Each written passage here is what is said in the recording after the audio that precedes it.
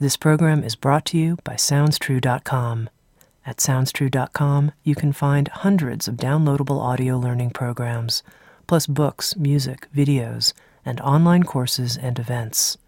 At SoundsTrue.com, we think of ourselves as a trusted partner on the spiritual journey, offering diverse, in-depth, and life-changing wisdom.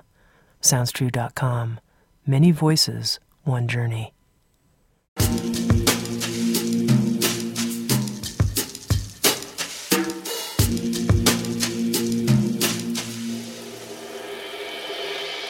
You're listening to Insights at the Edge. Today my guest is LiYana Silver. LiYana Silver is a coach, teacher, and speaker who helps women find the full expression of their feminine strength in work, love, and life.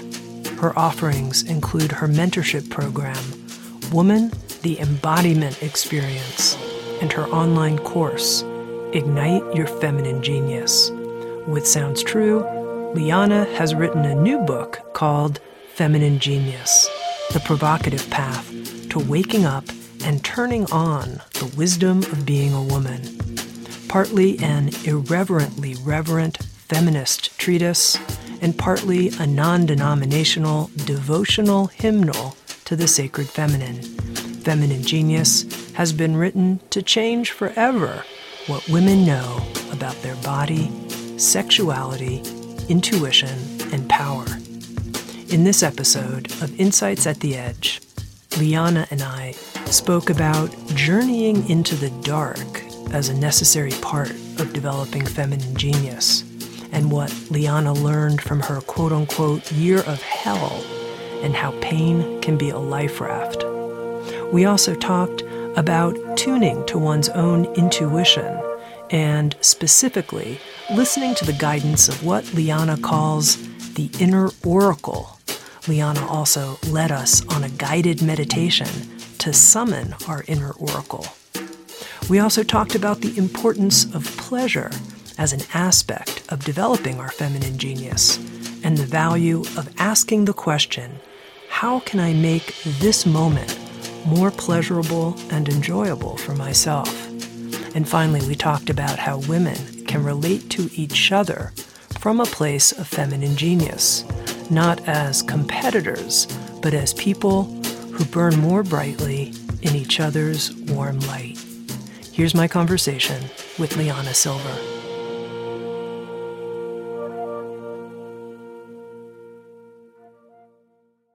LiYana, the subtitle of your new book, Feminine Genius, is The Provocative Path to Waking Up and Turning On the Wisdom of Being a Woman.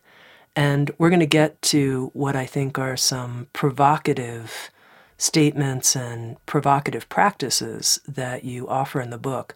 But just to begin, how do you define feminine genius? Oh, that's a great question. So I define feminine genius in a couple ways as the sort of a divine mix of our intuitive, feeling, emotional, sensual, collaborative qualities and strengths, kind of in contrast to what fuels the world, which is more of our linear, goal-oriented, rational, analytical, competitive, hierarchical strengths. And I really see feminine genius as the life force energy that is intelligent and is very felt. It is palpable and felt by the senses of the body.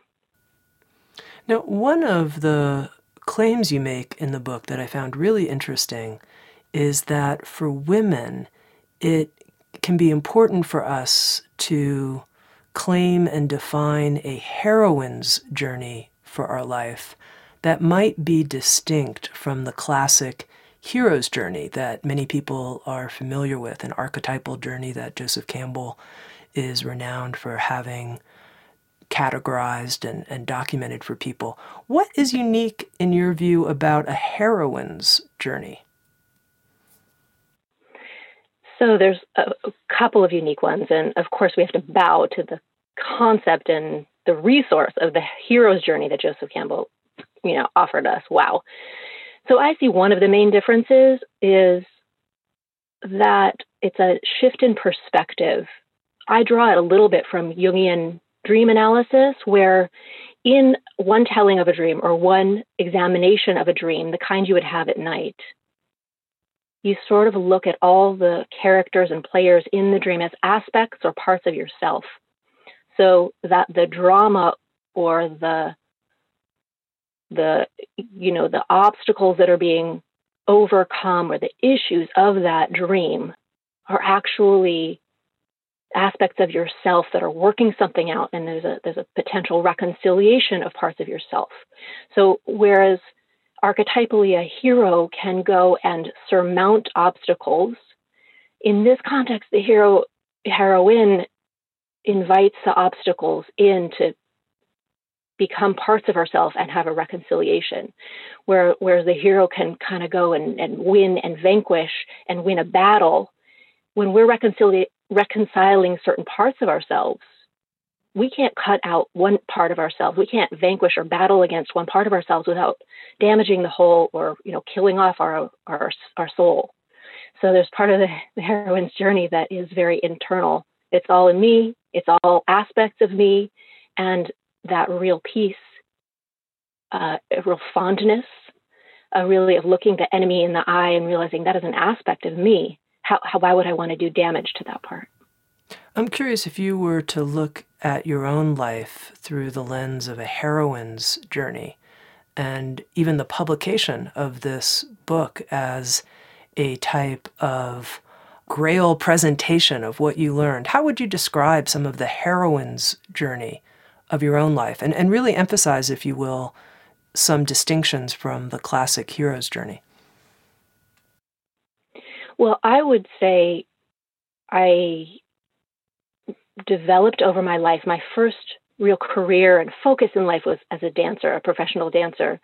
So while I got a really great acuity and subtlety and sense of being in a body and how to use that as my instrument, I also at the same time was very ashamed to be in a female body. The standard in dance is very thin, very muscular. It's kind of like an adolescent boy body. And it's really inconvenient to have a female body in that world. And mine was definitely not playing along. I got curves and I wasn't that skinny. And so I developed a sense that my body was against me. I developed a sense that things that had to do with femininity, feminine energy, my female body, my female cycles really were antithetical to my dreams. And so I thought, well, if I could just get rid of or change or cut out certain aspects of myself and my body, I could have my dreams maybe more work out. And I think this is very ubiquitous with a lot of women, even if they don't come through the lens of dance or fashion or athletics or something like that. So I spent a lifetime at war with myself, and this is definitely not unusual. And wow. So to get to your question, one of the main places that I've noticed that this can be a heroine's journey is if I am at war with myself and I manage to win, which I've always been hell-bent on doing, which part loses? Who loses? I lose. Like I can't war against any part of myself, and there's no winning possible. So it really feels like to be a heroine is to be a champion for every single aspect of myself, even the parts that I considered antithetical to my dreams or ugly or unseeable or shameful. And I think that's self-love. I think that's inner peace, it's a version of it. Now, interestingly, there's a very powerful section of your book on feminine genius where you write, all great journeys begin in the dark. And you talk about your own, what you call, year of hell. And it seemed like this was a year that was incredibly initiatory and transformative for you. So I'm curious if you can tell us a little bit about your year of hell and how it changed you. So funny enough, Tami, when I first wrote the proposal for this book, a friend of mine who's a proposal doctor read it and said, it's good, go ahead and submit it. The section where you talk about the dark, it feels immature. It feels a little surface. And this is someone himself who was dealt with bipolar issues in his life and a lot of depression. He's like, it feels surface level. And so I said, yeah, whatever. And then what happened to me was a sort of confluence of physically and metaphysically dealing with the ramifications of warring with myself for 35 years.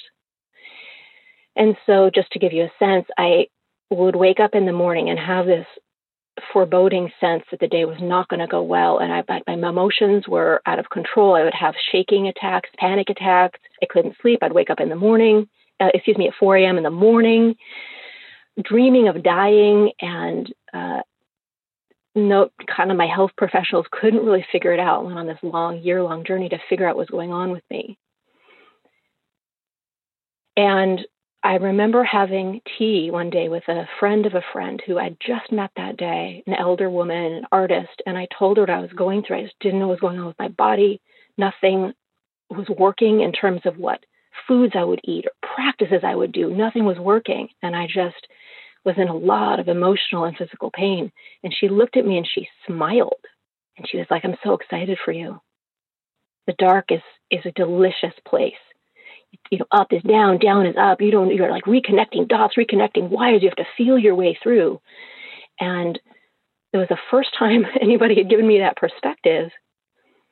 And so I just really went for it. And it is an initiation. It's an invitation, because I think what happens is everything that used to be a road to wellness or to your connection to the divine or a sense of yourself gets stripped away so that you get to know afresh, so that an aspect of your knowing or inner authority is born, but it's born from a place that is completely nascent. It's the fertile void. And I don't think that it doesn't ever feel like that. I don't think anybody who's going through a dark time feels like, yay, this is an initiation. I think it's just really hard in the moment. But to have that frame around it, to know that this is not a punishment or a mistake, but is actually an invitation to a deeper sense of ourselves, or deeper clarity on our life, or a deeper understanding of ourselves. And this is beautiful. How would you say that year of your life and surviving it and then emerging in a new way, how were you different at the end as a person? I feel there were some subtle ways, or maybe not so subtle ways, where I felt a little superior to or disconnected from humanity, to my fellow human beings. Oh, well, I got this technique figured out and you probably don't. Oh, well. Or, things are going well in my life. They're not going well in yours. I'm sorry for you, but I guess, maybe you just should do the program I just did or something. It removed every sense of separation from me and other people. It feels incredibly humbling. And I feel like I have looked in the mirror, looked inside myself and seen every face of humanity and all the ugly parts and found a way to really see them and love them. And so that is not an issue for me to do that with other people. So humbling and connecting and just beautifying. What a gift. One of the observations you make in this section of the book has to do with women's connection in particular to the cycles of nature and the connection between our menstrual cycles and the moon cycle, for example. And I wonder if you can talk more about how you learned about the cycles of nature and our connection to nature through your own period of descent. So I've had several really great colleagues point out that our menstrual cycle maps over onto the natural cycles of winter, spring, summer, and fall, et cetera, to the cycles of the moon, right? And I've studied that my life long. So here's the one thing that repositioned this year long. It really was a descent into the underworld of hell for me, for sure. One thing that repositioned it was to know nature seems to do this once a year, even if you live in a year where there's 4 distinct cycles, but every part of the world goes through some version of winter, spring, summer, fall, even if they're more subtle. So we can look around and go, it's wintertime. Nature didn't make a mistake. It's just wintertime. We might have a preference for one season or the other, but there is a reason for this season. And so that helped me, really helped me to say, maybe this isn't a problem or mistake. Maybe this is by design. Maybe this is supposed to happen. Maybe I'm not being punished for some personal deficiency by being here in the dark. Maybe this is part of the creative cycle, that doubt or despair is actually part of the creative cycle of our psyche, just as challenge and triumph and pleasure. Mm-hmm. You know, I just want to comment. You said that a friend of yours really encouraged you to go deeper in the book into your own understanding of journeys beginning in the dark. And, you know, this was my favorite section of the book, which may tell you something about me, but it also gave me confidence in you as an authority, if you will, on feminine genius and coaching people in this way. It gave me a certain confidence in you that I don't think I would have had if this section of the book hadn't been written with such depth and vulnerability. Well, and I really wanted to, swat him away for that because, I've been working on everything for about 2 years at that point. I had to get this baby out of here and ship it. And what a blessing, what a portending event that was. And I really appreciate him. I mean, it was hard. I thought I was dying a lot of that time, but I feel so grateful. And I agree with you that there is a gravitas and a connection with readers, with my clients that absolutely was not possible before then. Mm-hmm. Now, I'm curious if you could speak to the person who might be right now navigating a difficult period in their life and just talk directly to them. I think there's even some sections in your book. I don't know if you want to read a few paragraphs or just speak to that person who perhaps is, as you say, quote unquote, navigating storms right now. Well, I'd love to read a section. That would be beautiful. Tami, I also feel really affectionate toward this section of the book, for the underdog in all of us.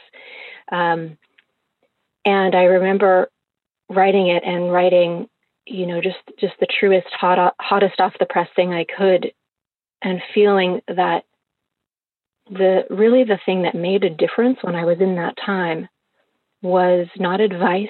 It wasn't a plan to fix it, although that eventually was useful, but it was the kind of heart to heart, body to body, animal to animal listening of just, I'm with you. And so I hoped to put some of that in these pages. So, here, let me read them and we'll see what we got. If you are in a dark night of the soul right now, so if you, my friend, are mid-spiral right now, on your way down, or all the way down, know that the dark place you are in, where it seems God herself has forsaken you, I have been there. I may be there again, and I am listening. Even if I never get to meet you, I will meet you here. Because the dark is a place where I made my home, and I found my home. I can go there with you now, anytime. I can sit with you, and you will feel the metronome of my heart beating with yours. We can burn together. I know how to burn with you, yet not go down in flames. I am educated in the ways of the dark. I made it out alive, and you will too.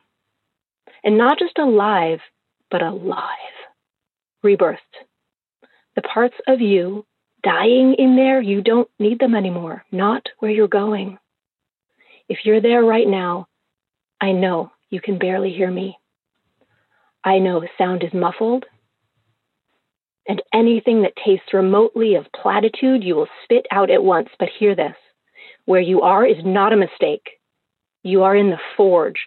The goddess of holy blacksmithery knows what the hell she's doing. I myself have no map or script or blueprint to give to you, but you will still make your way through. But don't worry about that now. It might sound like bullshit. Just put one foot in front of the other. Breathe in and breathe out. Again and again. Don't even try to imagine the sacred yet. I will not try to convince you that there's any sacred left in your life. Just give me your hand and take one more step with me, and then one more. I know that where we are going is worth all of it, but you don't have to believe me. All you have to do is trust me. You don't have to trust me, just stay with me. Stay with me here. I know you want to go. I know you want it to end. I know that the things that would ordinarily horrify you are starting to sound good right about now if they would just make the burning stop. I know you wonder if you're crazy, if this is what it feels like when a mind turns itself inside out, shakes itself of its contents, and returns to the wild. But stay with me here. Let me show you what can help. Let me show you where the cracks are in the fortress without cracks.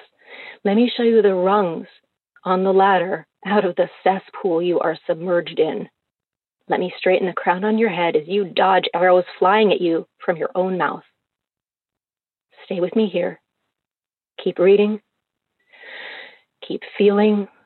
There will be at least one good, true, useful thing you'll find here that will work for you. Let me show you how to use pain as a life raft. Let me show you the wisdom of what feels insanely hard. Let me show you how to let your isolation drag you into the arms of the beloved.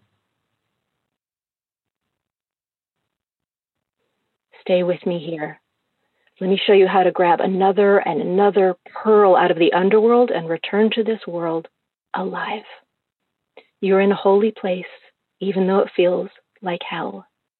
This is where an aspect of your genius is birthed.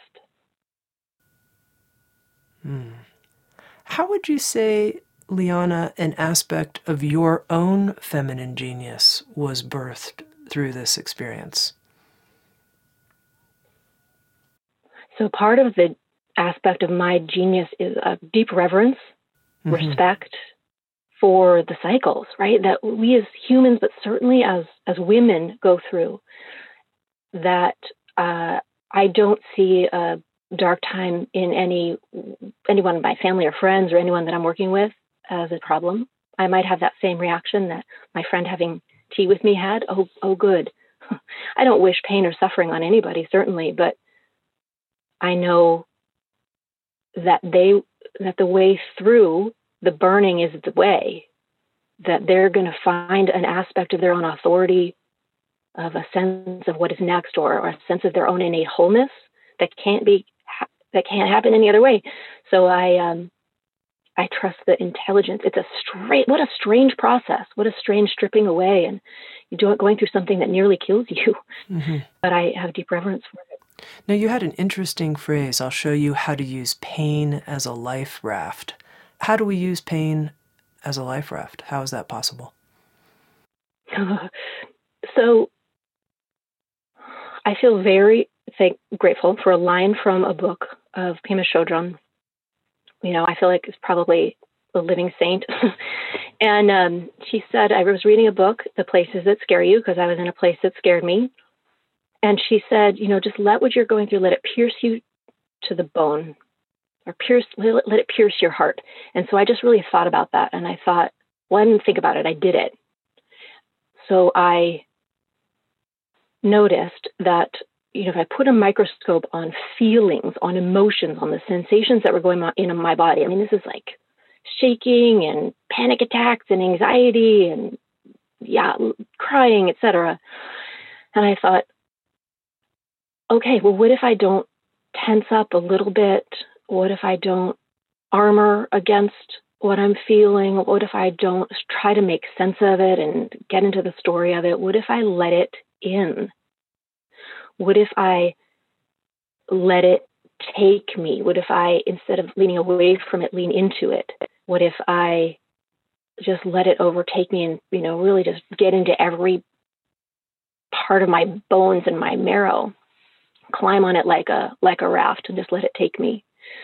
And I really had to talk myself into this, because I thought, we all fear what we feel because we fear we're going to die from it because it feels so intense.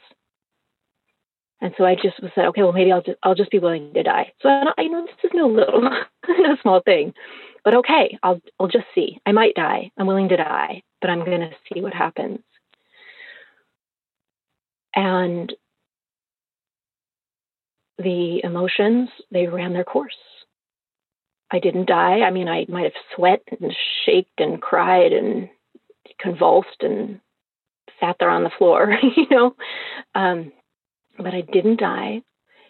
And then there was something when that's like a storm, right? When the storm had abated, then I was able to strike up a dialogue with what I was feeling. And so I was able to say, okay, you're not here to kill me. You might be here to tell me something. Let me know something. So then I started dialoguing with my feelings or my sensations. And it was the most remarkable conversation.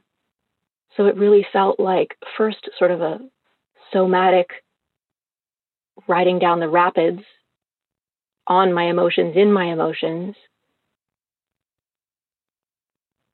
And somehow going into the pain gives us a way out of the pain that running off to smoke or to drink or to get busy with work or whatever it is that we do to kind of deal with emotions, that it doesn't actually let the pain be done with us. Mm-hmm.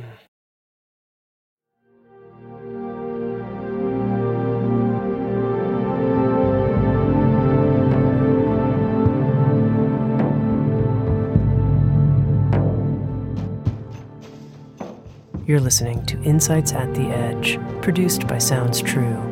We welcome you to learn more about our collection of more than 1,000 learning programs and receive 3 free gifts just for visiting us. Go to SoundsTrue.com/free. That's SoundsTrue.com/free. And now, back to Insights at the Edge.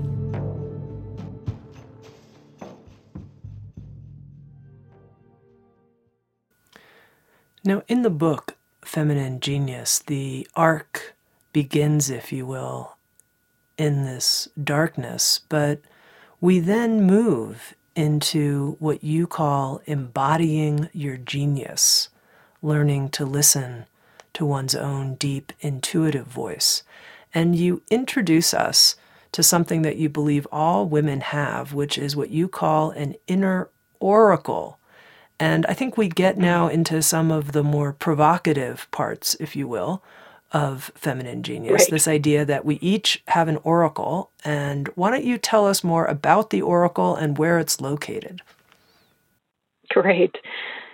So an oracle for millennia was considered to be a person or maybe a place like a shrine or a spring or a temple that really had the ear of God, by whatever name you called God, and was a mouthpiece to God. So you have a question, you go to the oracle, and you respect the answer that you get. And most of us can really hang with the idea, okay, that isn't necessarily out there in another person or in another authority or another lineage or a magazine. It's within us. And I agree. And I locate your oracle between your thighs, which is definitely where we're getting into one of the provocative parts. So I think it's here's the surprising thing. Most women who hear this, or most people who hear this, nod and go, yeah, I get that. I might not be the most comfortable hearing that, but instinctually or intuitively, I get that. But I'll explain a little bit, because usually we don't think of something of our sexuality, of our erotic energy and our intuitive energy or our spiritual energy sharing the same zip code. In fact, most traditions separate them quite a bit. So I think there's something really important about, so when I talk about your oracle, I'm having you imagine that we're talking about this location of your body that's below your belly button and above your tailbone. It's sort of the region of your body that holds most of your reproductive organs, not all, but most, and is sort of in your pelvic bowl. So this is the region we're talking about. This is a region that most of us like to ignore or just don't consider a part of our spiritual path or our soul journey particularly. But here's what happens. So here we are in our sexual center, but we're also in the creative center of the body. And I also think that this is the center of the body that is connected to our innate wholeness, to our personal power, and to our inner knowing. Now, I definitely do not think there is one way to access your creativity, wholeness, intuition, or knowing, or power. This is, each person feels this and senses it wherever and however they do. And more power to you. But partly because most of us are so confused and oppressed around erotic and sensual energy, this is an area of our body and hence an area of our being that we kind of excise and we numb to or we exploit. And I think there is something profound about understanding the wellspring that's here and being able to integrate it into who we are and, into our intuitive intelligence. Okay, I'm going to get a little technical with you for a moment about the zip code of our oracle, because at first when you said between your thighs, I was imagining, we're talking about the vagina. We're talking about my vagina. And then as you described, no, it's all the way from the belly button down to the pelvic floor, this whole region of the body. That's actually a very different sense. It's a whole large geographic zone, if you will. So I just want to make sure I understand the geography you're pointing to for this oracle. So great. So we are talking about, this is where it gets specific for each person, for each woman. So a lot of times when I'll do exercises to help women ask their oracle and listen for their oracle's answers, oftentimes women will sense it in their labia. So that's more the kind of between your thighs area. That's the inner and outer lips of your vulva, right? Often they will actually sense it in the vaginal canal. And that's the area that goes from the vulva up to your uterus if you have one. Oftentimes women will sense it actually in the uterus or even certain things in the ovaries. I mean, it gets very unique and very personal. So it's a larger geographical area than just between your thighs. But between your thighs sounds, it's very provocative and it gets your attention, certainly. It does. Okay, now you offer in the book an oracle meditation designed to wake up a slumbering oracle. And I wonder if you'd be able, believe it or not, to take us through it and help listeners who maybe aren't sure which part of this geographic zone is in fact their intelligent, divining go-to source, their oracle. Can you help us get in touch with our oracle and maybe even start having a conversation? Can we do that? Definitely. Let's do it. Let's do it. So this is it's actually pretty, it's provocative, but it's simple and probably will piggyback on most people's just understanding of breathing practices or simple meditation practices. So let's do it. You can do this by keeping your eyes open or eyes closed, whatever feels like a relaxed position for your body and your eyes. And we'll begin by simply breathing, but a little bit deeper and more deliberate than you ordinarily would do. And on your next in-breath, imagine that your breath is actually entering your body, not necessarily through your nostrils or your mouth as it would ordinarily, but that you're breathing in through the base of your tailbone.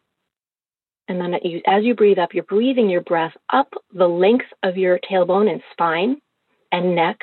And that at your out breath, you imagine shooting the breath out the crown of your head and that it cascades in front of you like a waterfall. And then you can kind of scoop it up again, breathe in through the base of your tailbone, up your spine, and shooting out the top of your head like a waterfall. And would you start to imagine the breath as a enlivening or force that as you breathe it in through the base of your tailbone, it can wake up or enliven or caress or warm or soothe you, the inside of your body. So if you speak chakras, then you're essentially breathing your breath up each of the chakras that are energy centers along the points of your spine. And then you begin to just narrow your attention and your focus a little bit more so that your breath is really warming up and waking up this area. That's sort of your first and second chakra, if you speak chakras. And it's this area right above your tailbone, right below your belly button. So this whole area is being awakened and enlivened and gently caressed. So this is mostly to bring awareness, mostly to say, hello, this is not an area we usually meditate on or include in our meditation. So hello. And I would just say at this moment, whatever you might be feeling or sensing or experiencing is great. It could be nothing. It could be numbness. It could be a lot of emotion. And it's all really welcome. And now this is in and of itself is a really beautiful way to move energy, to direct your attention and awareness. But Tami, since you asked, let's do the second part of it, which is essentially, here we go. We're going to imagine that this is the spot of our oracle. This is the mouthpiece of God. This is the area that has the ear of God. And this is a place you can direct your questions. And I think a really nice question is something along the lines of, hello, what's important for me to know?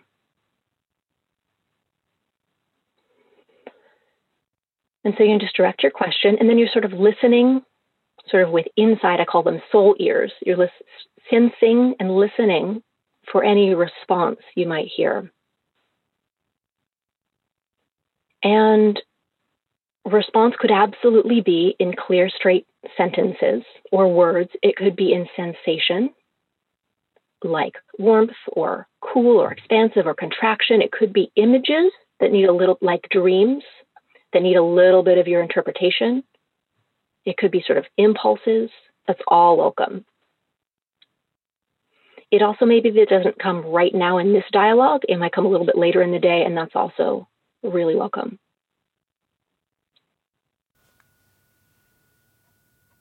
LiYana, I'm curious, since this is such an unusual way to think about connecting to one's intuitive guidance, how did you come to see that the oracle lives in this part of our body? Well, one of my mentors was big on this. Really great friend of mine and mentor, Regina Thomashower, who runs the School for Womanly Arts, and we share some similar training, and she just was, say, hey, take a listen, take a look. And I've just really taken it on over my lifetime to check it out. I mean, I think it is a really interesting question, right? Because intuition is defined, it's undefinable, but it's defined as spiritual insight or knowing or recognition that bypasses or happens before reasoning. So this is instant knowing. This is maybe later can be corroborated by mind and mental processes, but this is a feeling, sensing thing. I'd love to share one thing too, which is in the book Vagina by Naomi Wolf. She cites some really fascinating medical research, and one is that there's a medical device called a vaginal photometer that measures light fluctuations in the vagina. It doesn't sound very sexy, but what it does is it recognizes and measures a distinct pulse in this oracle part of your body, and it's separate from the pulse of your heart or your circulatory system, and it pulses measurably when you're moved emotionally, when you're inspired, when you're passionate, when you have a clear yes or no. So there's a pulse in the body that is connected to your knowing. that is certainly in concert with your mind and your rational processes, but happens on a totally different channel. And here it is in this oracle part of your body. Now that feels like a corroboration of something I've just noticed and worked with women with over the years. And often I'll say, well, let's take a listen, take a look. And, 90% of the time a woman's like, oh yeah, right. I just never paid attention to that before, but it's there. I thought one of the provocative ideas in the book, and I think this was a provocative sentence, I wrote it down, is, ready for this? Guidance is best heard while turned on. And I thought, it's a really good one. I mean, I think often if somebody's taught meditation or stillness and go into silence, you don't think it's going to be best for me to listen to my guidance if I'm turned on. So explain that. So I mean turn on, not necessarily as high states of sexual excitement, but I mean like your inner light is turned on, and there is a sense of being your five senses heightened, your sixth sense, which we call our intuition, heightened, that there is more vibrancy and life in our bodies, maybe even more experience of pleasure in our bodies. Now, here's this really interesting thing. It's a tiny snippet of how our bodies work, but you can sense pleasure all over your body. But there is a particular way where pleasure and enjoyment is sensed, kind of in the vagina, as we just talked about. And also, it's sort of, if there is pleasure experienced in the body, it can be sort of relayed from the pelvic area through the pelvic nerve, which connects to your spine, goes on up to your brain, and releases many neurotransmitters, but at least one, which is dopamine. So there's this pleasure experience in your body, it releases dopamine, and dopamine is kind of your confidence, clarity neurotransmitter. So pleasure in the body, especially in the body of a woman, so turn on equals clarity and confidence. Now, just so you understand what dopamine is, if you take a lot of cocaine, that's kind of a dopamine thing. I mean, I don't suggest taking a lot of cocaine, but just so you understand what it does, it kind of makes you like, I'm awesome. Do you want to hear about me? Let me talk a lot about how awesome I am to you. But in our natural processes, we feel whole. We feel confident. We feel connected to who we are. We feel natural sense of motivation and inspiration. And we don't often link feeling pleasure and our own light and fire in our bodies with being connected to that kind of guidance. And I think this is remarkable, especially for women who, like myself, who are addicted to overwork and overachievement, and or maybe still contemplative meditative practices to sort of still everything as a way to hear guidance. So it's pretty radical. Well, I just want to kind of state something that I think should be stated here at this point, which is we go into this part of our body, what's important for me to know, and someone could certainly hear, what's important for me to know? It could be very sexual, whatever the response is, because we're in this part of our body that could be saying, what's important? What's important is XYZ sexual activity that you really want to have like now, or like in an hour at most. And so help me understand a little bit how you work with the oracle and the fact that you could be asking a question about who knows what, and it's giving you information about sexual pleasure that is on your radar. That's what I want. Right. This is a good question, because we are more than a sum total of just our sexual desires or energy, of course. And there's a lot of hesitance on the part of most of us to even act like, well, I don't want to check in with this part of my body. I'm just going to hear about wanting to be more sexual, or I'm not, sexual enough, or, there's more to me than just this.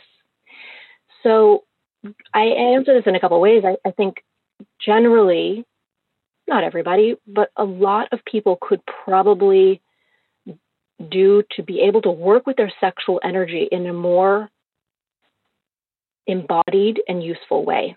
So in a way, the guidance is sound. You probably want to do this because, XYZ sexual thing right now, because it'd be great for you to move your sexual energy a little bit more.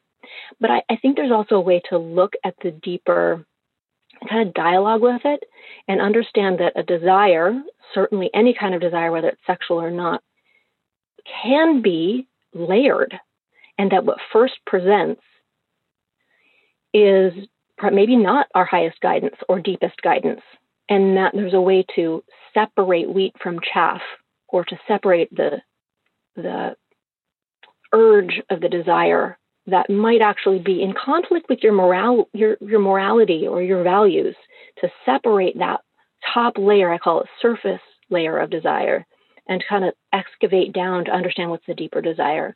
So for example, if I have urge to do XYZ sexual thing right now in the next hour, and I might just begin the dialogue a little bit more. What's important to me about that? What will having that do for me? What will that let me know about me? And that in that dialogue, something like a deep gem emerges. For example, it could be spontaneity, or I want to feel more alive, or, oh my gosh, I want to leave my partner, or I just want to lighten up a little bit. So often buried in the underneath the surface of a very controversial desire can be something that's really workable with, that'll teach you something about who you are, what you want next for your life. Now, you also write, LiYana, that it can be helpful to actually personalize your oracle and give it a name. Why is that helpful? So sort of at the surface can seem a little bit silly, I'm going to name my body part and have it be this, affectionate pet name. So it is fun, it is silly. But here's the thing, is that intuition, I find, is often symbolic. It often uses a language that is not literal, that relies on symbolism and interpretation. So what I've done in the past with women is said, let's see. I'm calling this area oracle. What does yours want to be called? So we'll do the meditation as we just did it. And they'll ask, instead of what's important for me to know, they'll ask, what do you want to be called? And all kinds of really interesting names will happen. We'll hear. And then I'll say, go look it up. Go do an internet search, go check it out, open the dictionary and see. And something kind of random sounding like Angela or Rose or Sophia, they'll be like, okay, whatever, go look it up. And 100% of the time, it is incredibly right on for that woman. And it usually means something. For example, Rose is the Western equivalent of the lotus. It is sort of a symbol for enlightenment. It is also the unofficial flower for the divine feminine. Sophia, right, it means it's like the divine feminine, divine mother. Angela, a course participant once got Angela, and she heard it with the accent of a Jersey girl. She was like, really? And so Angela, she looked it up, and Angela means little angel. And it was just particularly significant for each of these women that what seemed random or banal on the surface had incredible depth and symbology for that woman. So I think it's important on that level, and kind of euphoric to go, wow, my system is really tapped into some interesting knowing here. But I also think it's nice to have a name, because, wow, when I was doing research for this book, I came across the statistics that said there's 220 words for a sexually promiscuous woman, but only 20 for a sexually promiscuous man, right? We have all kinds of very derogatory terms for all of our sexual body parts, or just for oracle parts. And so when you've got a name for something that isn't particularly accurate, medically accurate, or particularly sacred, there's a lot of embedded shame, or you just want to ignore that part of your body. So when you can rename it and it turns out to be incredibly personally symbolic, I think this does a lot. This does a lot for healing and for integrating this part back into our bodies and psyches. I'm not going to ask you for the name of your oracle unless you want to share it. Oh, I'll be happy to. So one time I did this with a group of mine, and I was like, well, yeah, I guess I might as well do it with you all. And so, I listened, and I got this name, Alma. And I know that's a funny question, but I'm happy to answer it. So I got this name, Alma, and I did the same thing that other women have done, went and looked on an online search, and Alma means soul in Spanish. And it's got some incredible definitions in other language, but it means soul, alma mater. We use it in English to mean higher education, but it also means sacred mother. And I was also likewise blown away. I don't know, I just asked, heard this random name, and then it had this incredible symbolic resonance for me.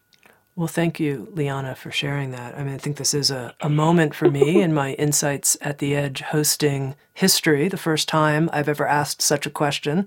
So thank you.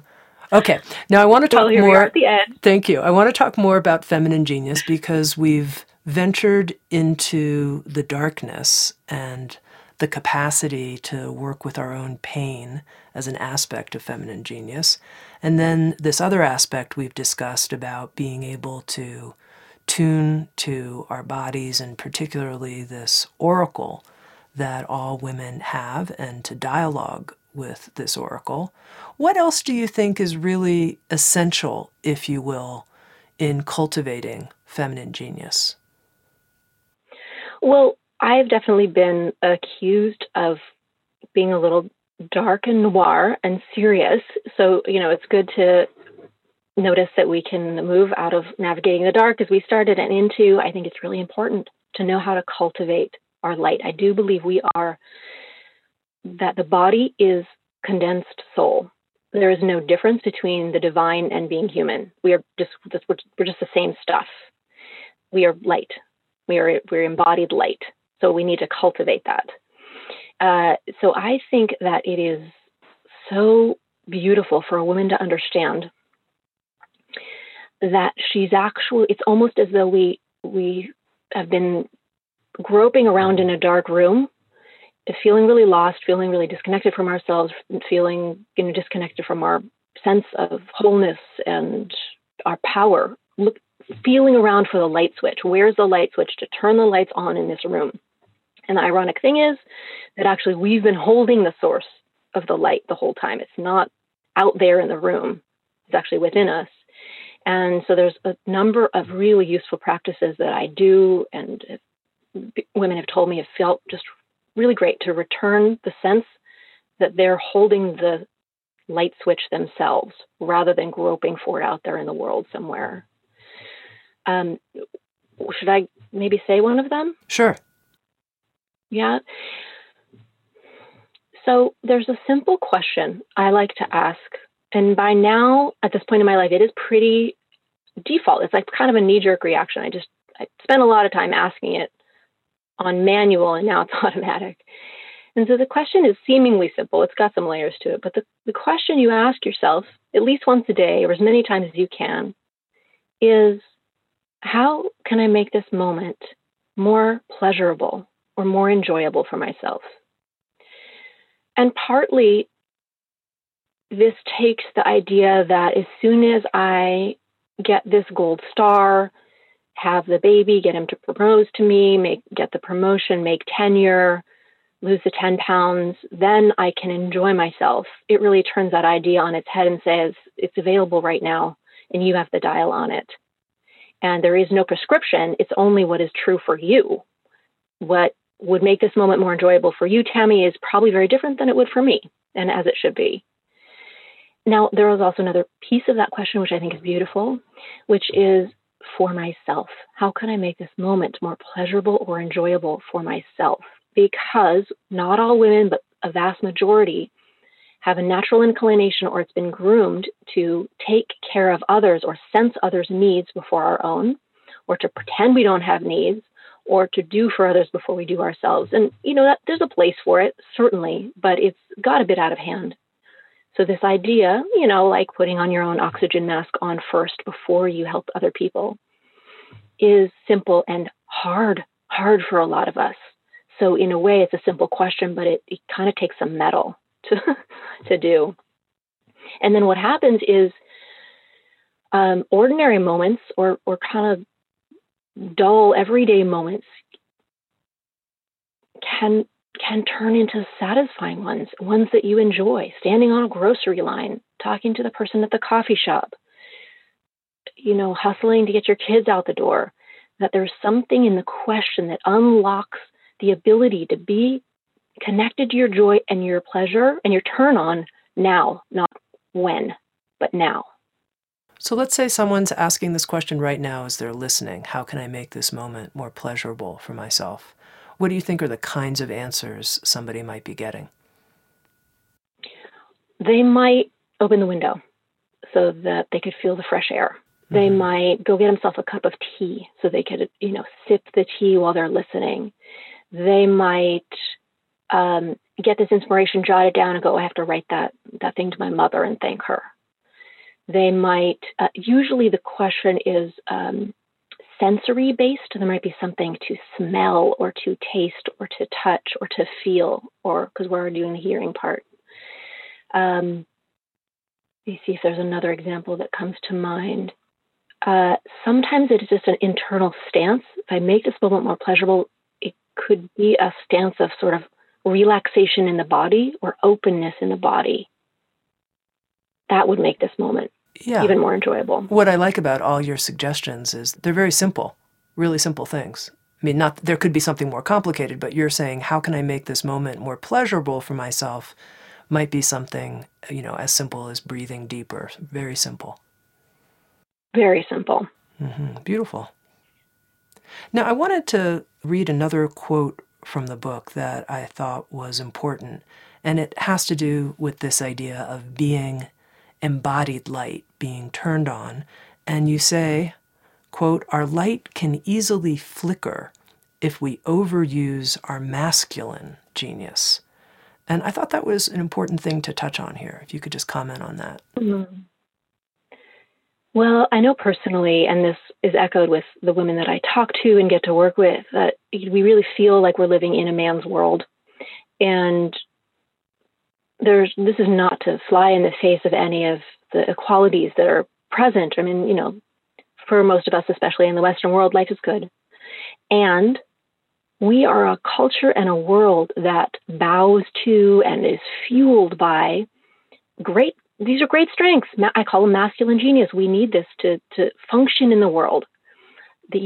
Our thinking abilities, rational, linear, goal-oriented, productive, analytical, judgmental, competitive even. It's just that's become the gold standard. And we have a lot of fear and we have a lot of confusion about other kinds of qualities. And we kind of lump them into this thing called feminine energy or feminine strengths. And so we feel the way to get loved or be taken seriously or to feel valuable is to achieve or to present my ideas in a very logical, linear fashion, or to make sure that I'm on all the time and I'm not having some days where I'm more focused and some days where I'm not. So there's a way of being in the world that favors our masculine essence or some of our masculine strengths, and at the same time really denigrates or fears some of the feminine strengths, if we're to make that delineation. And for all of us, I think men and women alike, whatever you self-identify as, our culture, our planet is impacted by this. It's way imbalance. So it's my sense that if we could understand and focus a little more heavily for a while on what this feminine genius is, it would be very rebalancing. It's not particularly superior. Neither is. I think they're obviously both useful and important. We want to balance within us, but we're way out of balance in ourselves, in our communities, in our families, in our world. Now, there's just one last thing I want to talk with you about, LiYana, because I thought this was a very important note that you included towards the end of the book, which is how women relate to each other, and that it's possible that we could actually increase each other's light, if you will, this quality of embodied light, instead of being competitive with each other or feeling less than when you're around a woman who seems really lit up on the inside. And I wonder if you can talk about that. How do we take an attitude that we're going to be further lit up by each other instead of needing to tear each other down in any way? Oh, this is such a big one. And it's understandable. It's only been in the last 100, maybe 200 years. It's not a lot of time where women can hold a credit card in their own name, have a bank account in their own name, decide whether to have children or not, decide who to marry, if to marry. But before that, for a long period of time, your fate and your life, your quality of life as a woman was dependent on a man and being in the favor of a man. So if another woman was in the favor of a man and you weren't, you're out of luck, sister. So there's kind of a built into our emotional DNA, if you will, an inherent competition and fear of other women. And it's not present in the last couple of 100 years, but we're still teaching our psyches that this doesn't have to be. And there's a kind of a gross culture of competition among women, or I don't know. I don't watch a lot of reality TV, but kind of cat fighting to get what the other woman has. So all understandable. And I think this perspective of understanding that we need all flavors of the feminine in the world. We need all versions of light through whatever woman's body and being that you're in. And so the main thing that I practice, because goodness knows we all need to practice this, is to look at another woman who seems lit up from the inside and say, how can I get lit from her flame or from her light? So I'm not asking her to dim down so she doesn't steal my shade. So she doesn't steal my light. And I'm not worried that if I burn brighter, I'm going to stick her in the shade. But how can I catch fire from her? How can I get lit off another woman's brilliance is the question. This is a fiery practice because, envy and jealousy or feeling shame around someone else, those are fiery ones. And I notice that it catches on really quickly, actually, with women. This idea of, I am going to acknowledge what I find so incredibly beautiful or compelling about you, and I'm going to use that to rise myself, and that we then get lit off of each other. This feels good. This feels good. Women go for this pretty quickly. I'm feeling lit being in this conversation with you. Oh, I am. Excellent. Yeah, me too. Someone I was having a conversation with the other day, I thought it was so beautiful. She said, don't worry about being too big. Just get on my shoulders and we'll all get big together. We'll get bigger together. Now, just to end, LiYana, as I think you know, this program's called Insights at the Edge. And one of the things I'm always curious about is what someone's growing edge is, if you will, and particularly in terms of bringing all of your feminine genius into the world. What would you say is your edge here with the publication of the book to bringing your own feminine genius fully forward? I'm so excited for this.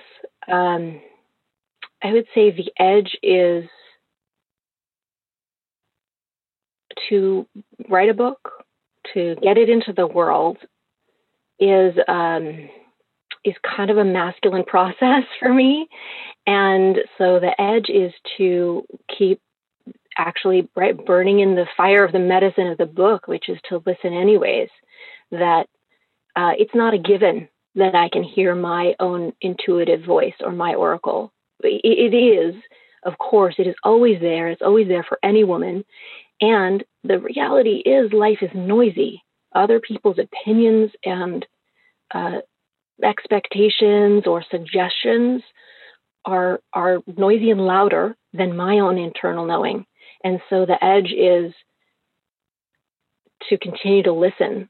And then, the listening practice that worked yesterday doesn't always work today. So there's always a refinement of really listening and balancing that out with being in the world. Very beautiful and very truthful and straightforward. Thank you so much. Oh, thank you. I've been speaking with LiYana Silver. She's the author of the new book, Feminine Genius, The Provocative Path to Waking Up and Turning On the Wisdom of Being a Woman. LiYana, thank you so much for sharing so much of yourself. and really bringing so much helpful wisdom to other people. Thank you. Oh, you're welcome. Thank you for having me. SoundsTrue.com, many voices, one journey. Thanks for being with us.